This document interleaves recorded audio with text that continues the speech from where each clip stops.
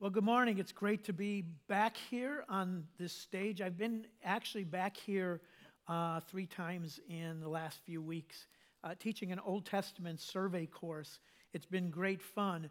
But I love this series that you've just started, this great heist, how our faith gets hijacked. And today I want to talk about the freedom hijacking that we have. Now, you don't hear a lot of sermons on freedom because we really don't have a handle on freedom that much. But most of the New Testament is written about it. It's really uncanny. Now, here's what I'm going to do. I'm going to go little in depth. I'm going to try and take this much content and give it to you in a short time span. So it's going to be like getting a drink from a fire hose.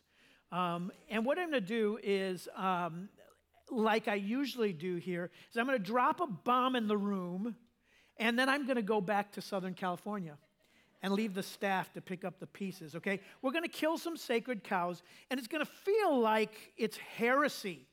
When we start correcting trajectories, or when we start figuring out the counterfeit, and we feel duped, it's kind of like a real knee-jerk to go back to the old ways and kind of go, that's pretty heretical.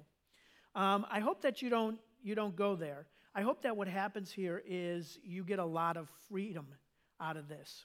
So this freedom forgery that takes place is not necessarily a new thing. It's an old thing. As a matter of fact, the first church, the early church, dealt with this forgery. You see, the forgery starts like this. Jesus paid it all. Do you agree? Jesus paid it all. Do you agree? Oh, come on. Jesus paid it all. Amen. But we don't believe he paid it all. We believe he paid it for our eternity. And when you ask somebody about freedom, what are you free from? We say, we're free from the consequences of eternal sin. We don't have to go to hell because of what Jesus did. But you know what? That's not it. That's not all there is to it. You see, Jesus says he gave us freedom over fear. He says, don't let your hearts be troubled. He gave us freedom over want. He says, trust him, he feeds the birds, right? He gave us freedom over mundane living. So you know what? If you ask the average person on the street to describe a Christian, freedom would not be a word in the vocabulary. As a matter of fact, they'd probably say things like, they're judgmental, and they're really uptight. And all of that's true, actually. You know why? Because our faith has been hijacked. Our faith has been hijacked. We really don't believe we're free. We love the identity of sin in our life.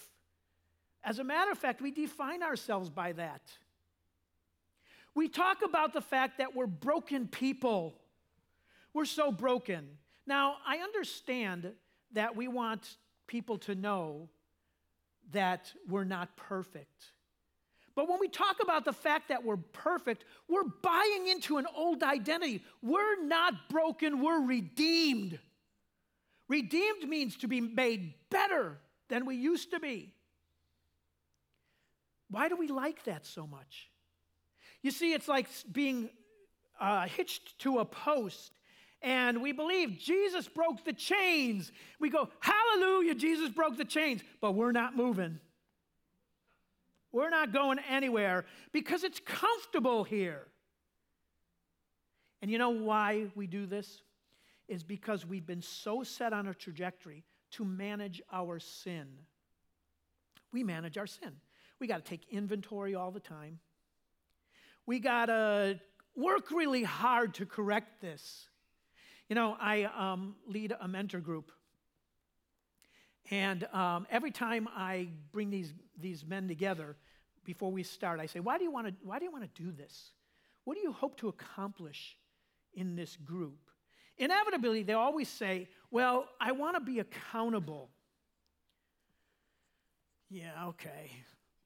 Say, what does that mean?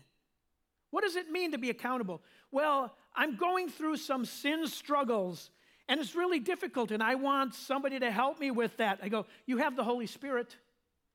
He does a better job, right? So what do you really mean? Well, I want to come in, I want to dump my sin on the table, and I want you to help me with it. Well, you know what? If I do that, that's called codependency.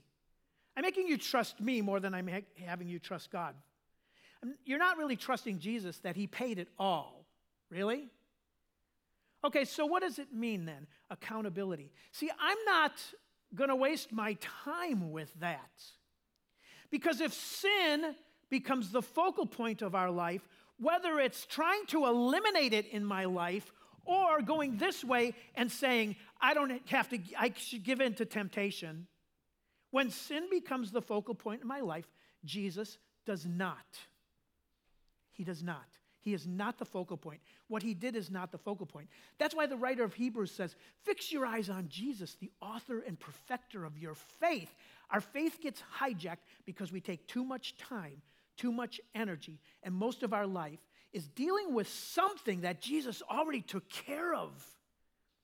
We don't believe he paid it all. Matt told you that I'm the founder of a church plant in Los Angeles area, and it's unique. We do church out of a coffee shop. So our baristas are pastors, and Matt came on board to help me launch that, and then Sean and Daniel and Chelsea and a host of people have joined us and became part of my staff, and then you guys took them from me. They're great. They're great. We could never have done this without them. But one of the things that we have to do is we have to get really good at making coffee, you know. Otherwise, we lose our congregation pretty fast. So about 90% of our congregation are people who know nothing about Jesus. And we start out by conversation. So we're making coffee, and one day the chief of police came into our little shop, and she said, hey, I just want to warn you, and this was years ago, I just want to warn you that there are some counterfeit bills that are floating around through Claremont. And I said, oh, great. Well, I don't think we have to worry about that because we don't deal with big bills. She said, no, it's not big bills, it's $20 bills. $20 bills are being counterfeit. And I opened the register, and in the till there was a stack of 20s.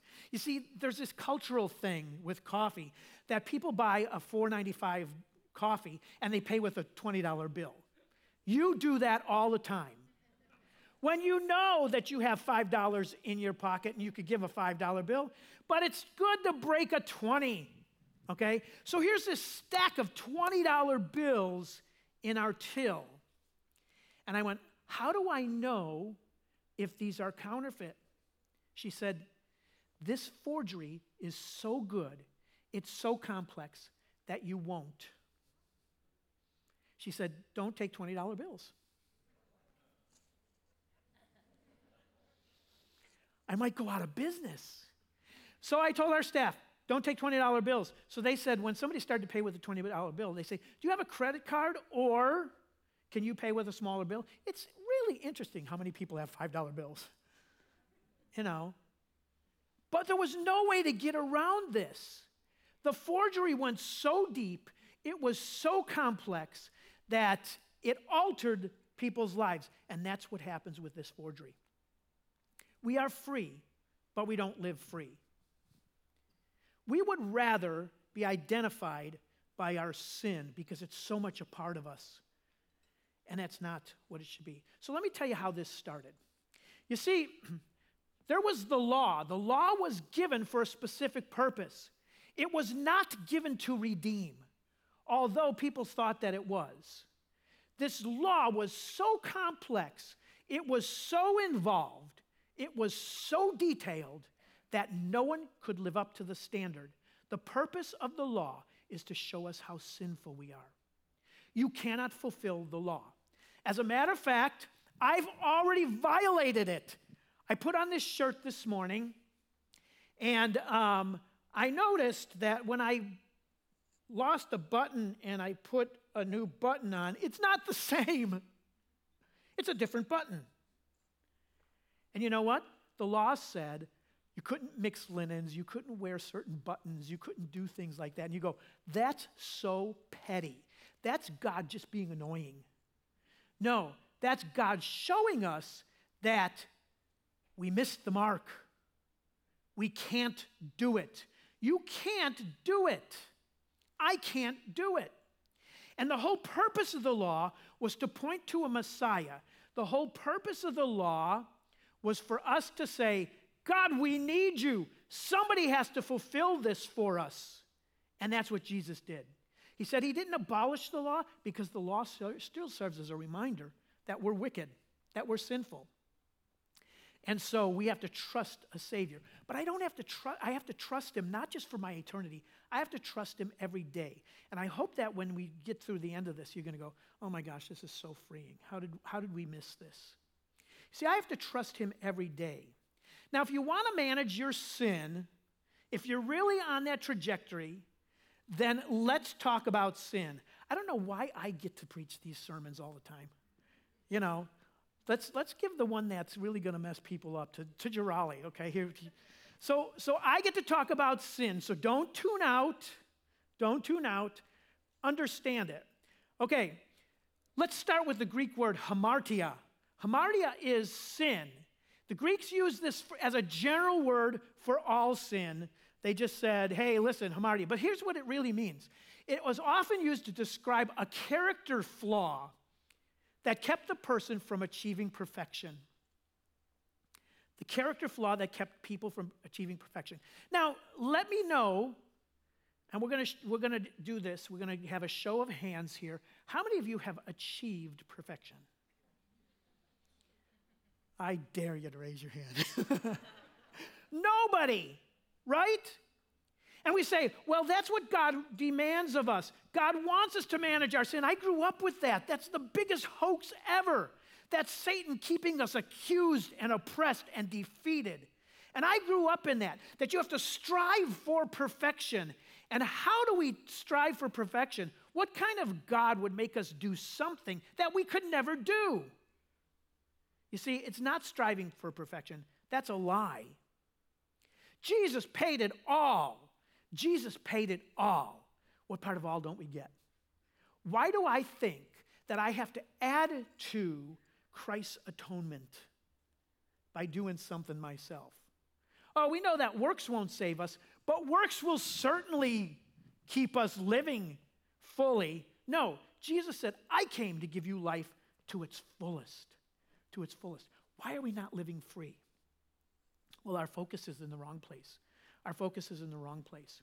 So what happens here? Hamartia. This is a character flaw, a basic character flaw. The Greeks even used it about their gods in mythology.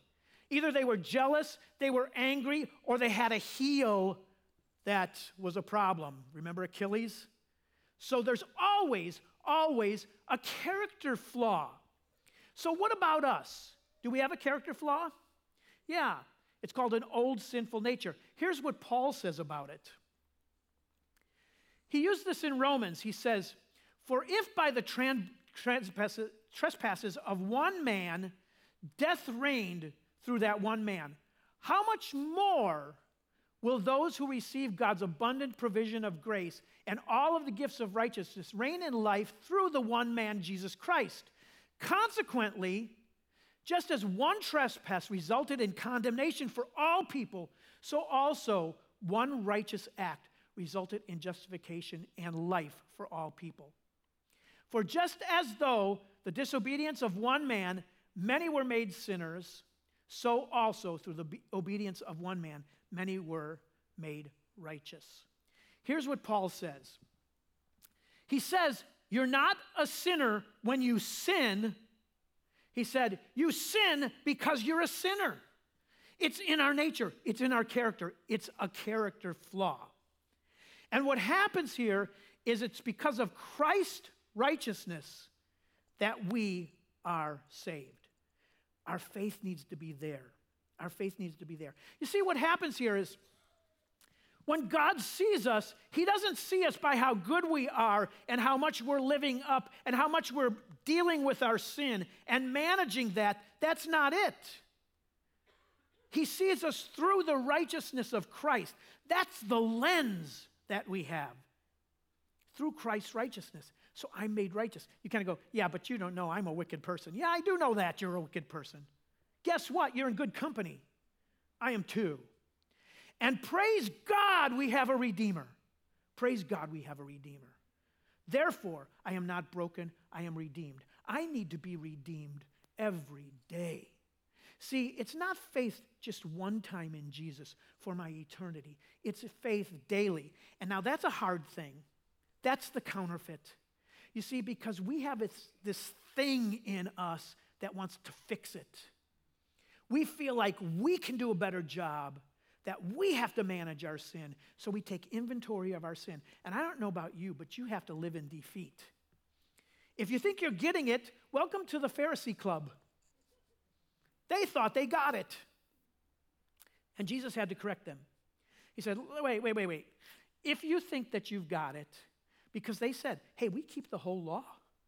Jesus said, well, let me correct you. You say, that you don't commit adultery, but I'm telling that if you lust after another person, you've committed adultery. So Jesus just blows up the scope.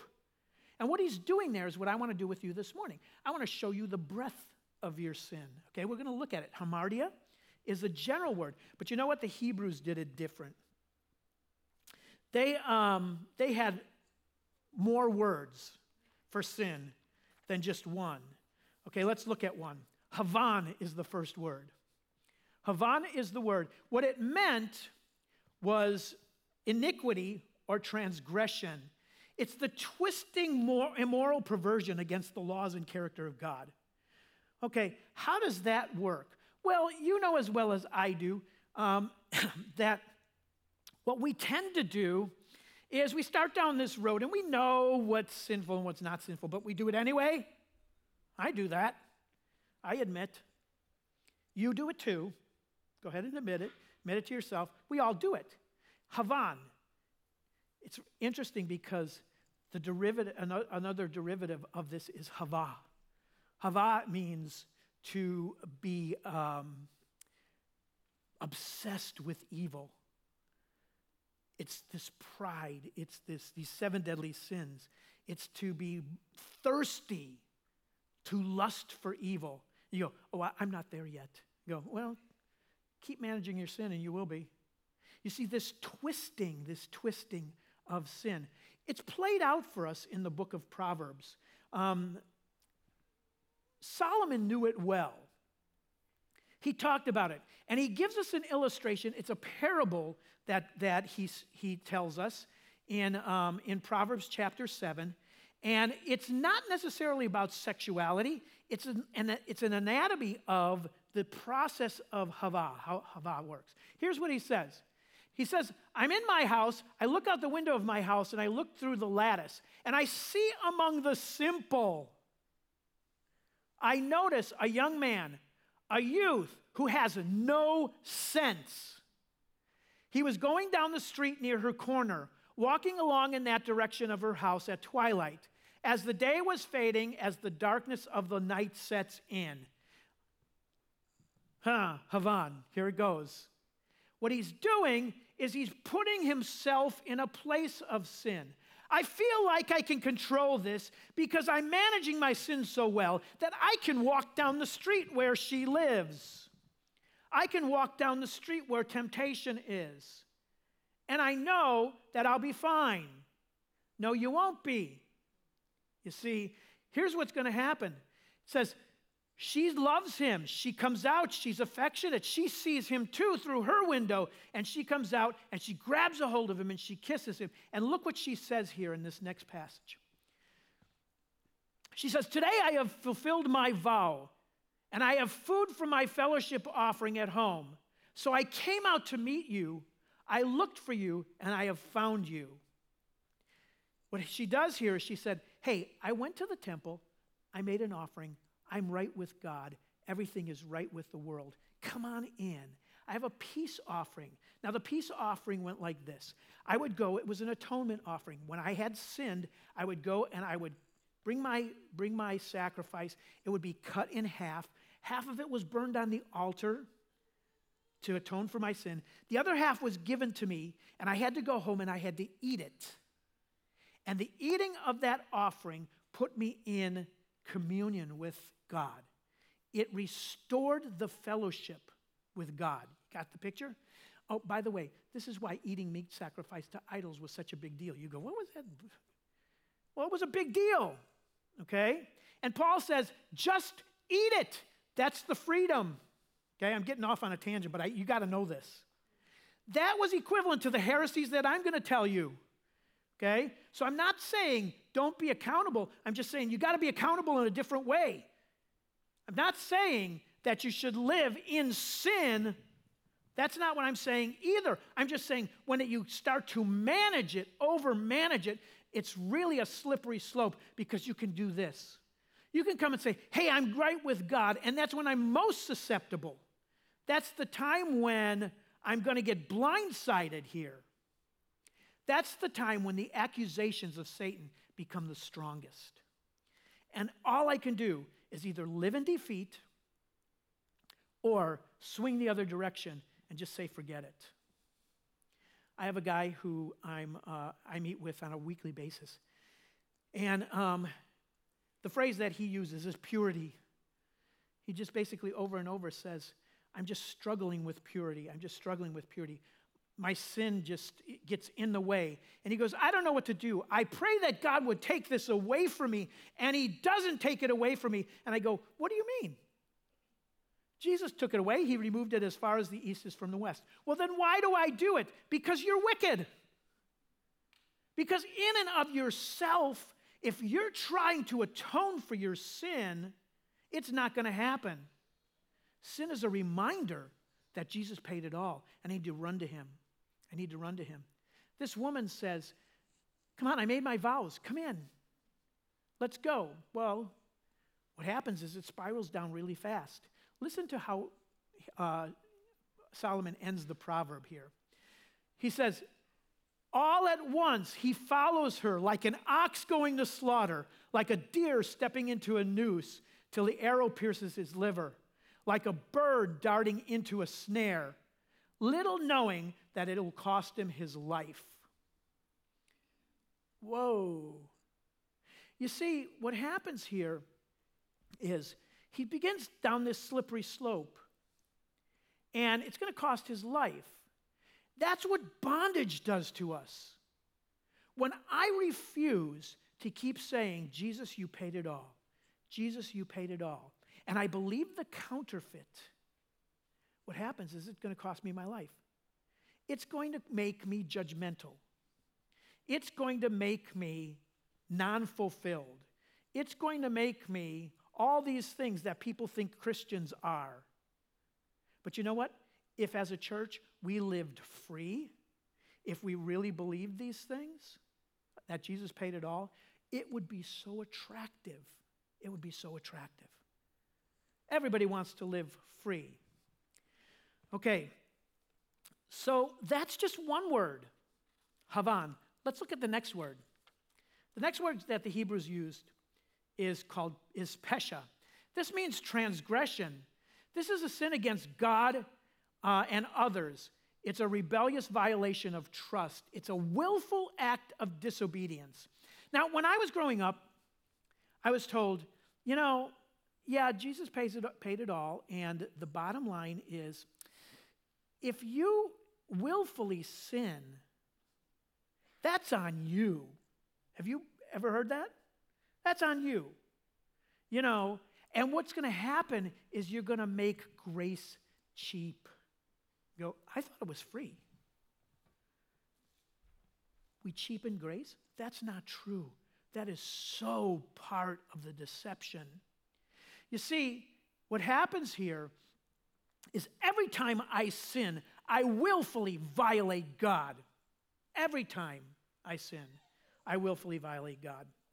And so we see this in David's life, right? David is full of rebellion, and what he does is he starts down this road, and you know this sin with Bathsheba. He comes out on his roof, he sees Bathsheba over on her roof, and what he does is he lusts after her. Now, Bathsheba is not innocent in this whole thing because she's doing exactly the same thing. Pesha. She's willfully violating God. And what they do is they meet. They have dinner together. The next thing you know it, they're in bed.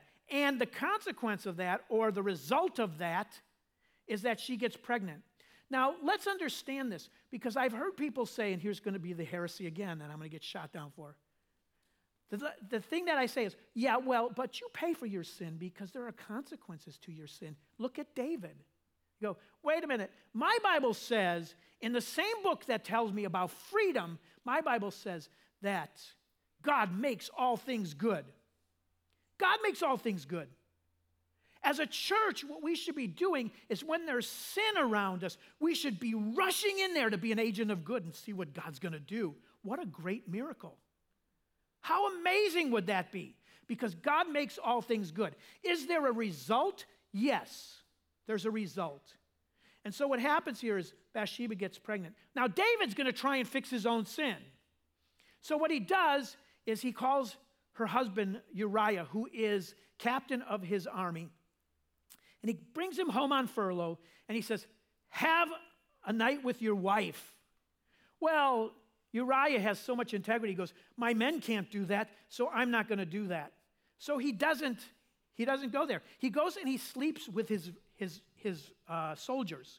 He's got an alibi, right? Comes back to David. Nope, he didn't do this. David was hoping he'd go and he'd have relations with his wife, and then they could pretend that he got her pregnant. Okay? So David tries again. This time he gets him liquored up. He gets him drunk. And still what Uriah does is he's so drunk that he can't even go home. So he sleeps in David's house. And what happens is all David's servants see him there all night long. So David loses again.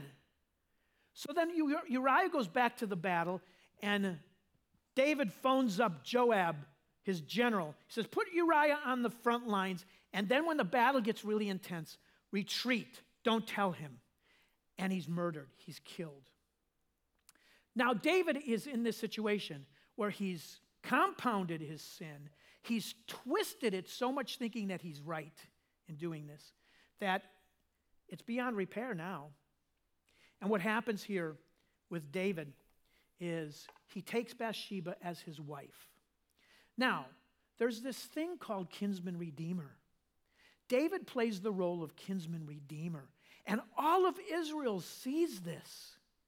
And they go, what a great thing that the king would take her as his wife and give her a child. He wins. He's so godly. Right? You see, that's what our sin management does. It says here that God says to David, you will not die. David should have been stoned. Israel never knew. Israel never knew. But David later on writes this. In Psalm 32, he says, I acknowledge my sin to you. I don't cover up my iniquity. I confess my transgression to you, and you forgave me. That's what we need to do. We need to run back to God with our sin and say, you know what, Jesus, you paid it all. I'm trusting you today, and I'm trusting you every day that you paid it all. I can't fix this. I can't fix this. Okay, there's one more word that I want you to know, but before that, I want you to watch this.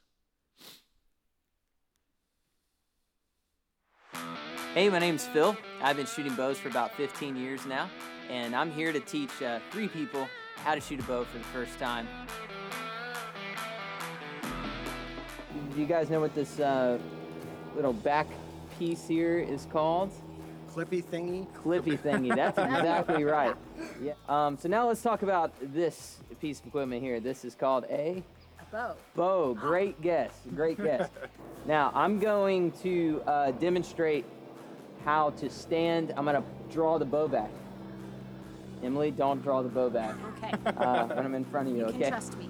Okay, I'm gonna draw back and I'm gonna use this string. You see how it's sitting against the corner of my nose? I'm gonna lock into my target, and there we go. Okay, fire away. You guys got it? Yes. Okay, all right. Can you repeat everything? I wasn't paying attention. Yes. Yes. If you have it at an angle a little bit when you're drawing back, and then you'll line everything up.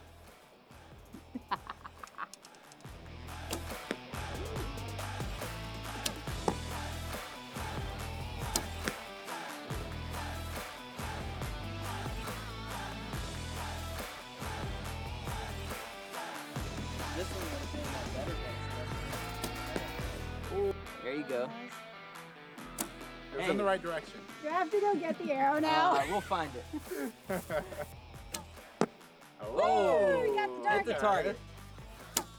Yes. Oh, okay. Nice. Yes. What's the best way to hit the target? Well, you should aim. Oh, got it. so- Okay. Try that So, next time. You know, that's my bad. We did not go over really how to aim for your target. Some people shoot with both eyes open. Some people close one eye. But what I like to both do eyes? is you can don't close both eyes. I don't advise it. I Instincts. don't advise that. Yeah, nice. Yes. Good job. Good teaching. Good teaching. Good job. There you go. Perfect. Oh, Oh. That's what you're aiming for, right? still counts. You hit the target. Nice. Nice. Nice. Oh. That All bow's those comic got- book movies I've been watching. Locking in. Oh! Yeah! Nice. Oh. That's I think it's still going. Yeah. Our goal is to actually hit the target.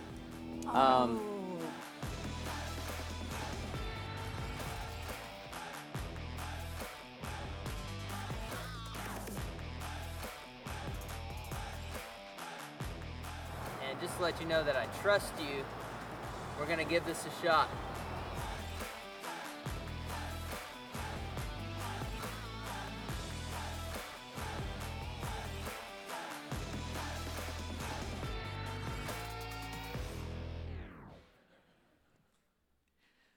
Phil is not with us today. The Hebrew word for sin, the last one that we're going to talk about, which is the most common one, is kata. Kata, it means sin. It's failure to hit the mark. Failure to hit the mark, okay? Now I'm going to go really fast here because we're running out of time, but I want to just tell you this. One of the things that we saw here is Phil, with his first shot, hit the mark. Because if you practice a lot, you'll hit the mark. That's not what this word means. As a matter of fact, it implies that even if you practice and practice and practice, you will not hit the mark. You will never hit the mark. But one of the things that this video really illustrated well is like these people who are taking aim and they're hitting the target and not the mark, we get all excited. Wow, I must be really good with my sin because at least I'm hitting the target. No, you're missing the mark. You're missing the mark. You will always miss the mark. This word implies that even in our naivety, we sin. That there's times when I sin, that I violate God, that I don't hit the mark, that I don't even know about. Now, how do you manage that one? How do we manage that one? You see, it's really important that we understand this verse. We use this verse a lot. It's Romans 3:23. It says, "For all have sinned and fall short of the glory of God." We use that for salvation, but it's not just a salvation verse. It's an everyday verse. Paul is talking about this in the context of the fact that Jesus paid it all, and we have to live according to that. He says, don't do this. You're always going to fall short. Always fall short. I always fall short. And just in case we don't get it, here's what Isaiah tells us. Look at this verse.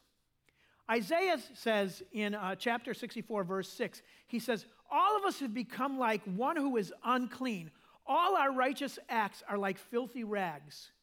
All are shriveled up like a leaf, and like the wind, our sin has swept us away. Basically, what Isaiah is saying here is, even on your very best days, on our very best days, when we hit the target, our best days, our righteousness is like filthy rags. Wow, I need a Savior. I need a Savior. Now, let me just end with this. Paul says, praise God, I have a Savior. He redeems us every day, every day. It says, if we're in Christ, old things pass away, all things are new. All things are new.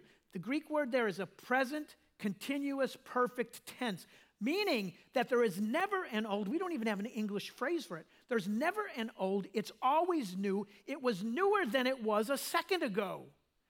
That's what Christ does for us. So why would we live in the mundane? So here's the action. What happens here is we do need to be accountable, but we need to be accountable to live forward, to live free, to live loving, to live good. We need to be accountable to live like that and not accountable for the sin that's in my life and trying to manage that. That's the thing that will hijack my faith. I have to trust Jesus every day, because I'd rather fix it myself. I don't believe that his atonement was enough, but it is. It's enough. Praise God, we have a Savior. Stand with me and let's pray. Lord, we're grateful for what you did at Calvary. We're grateful, Jesus, that the atonement that you made for our sin was sufficient, that you removed our sin from us as far as the east is from the west. And then when we do sin, that we're viewed through your righteousness. So, Father, help us to live in a way that's so free and so exciting and so fulfilled that it reflects on you. And we ask these in Jesus' name. Amen. Have a great day.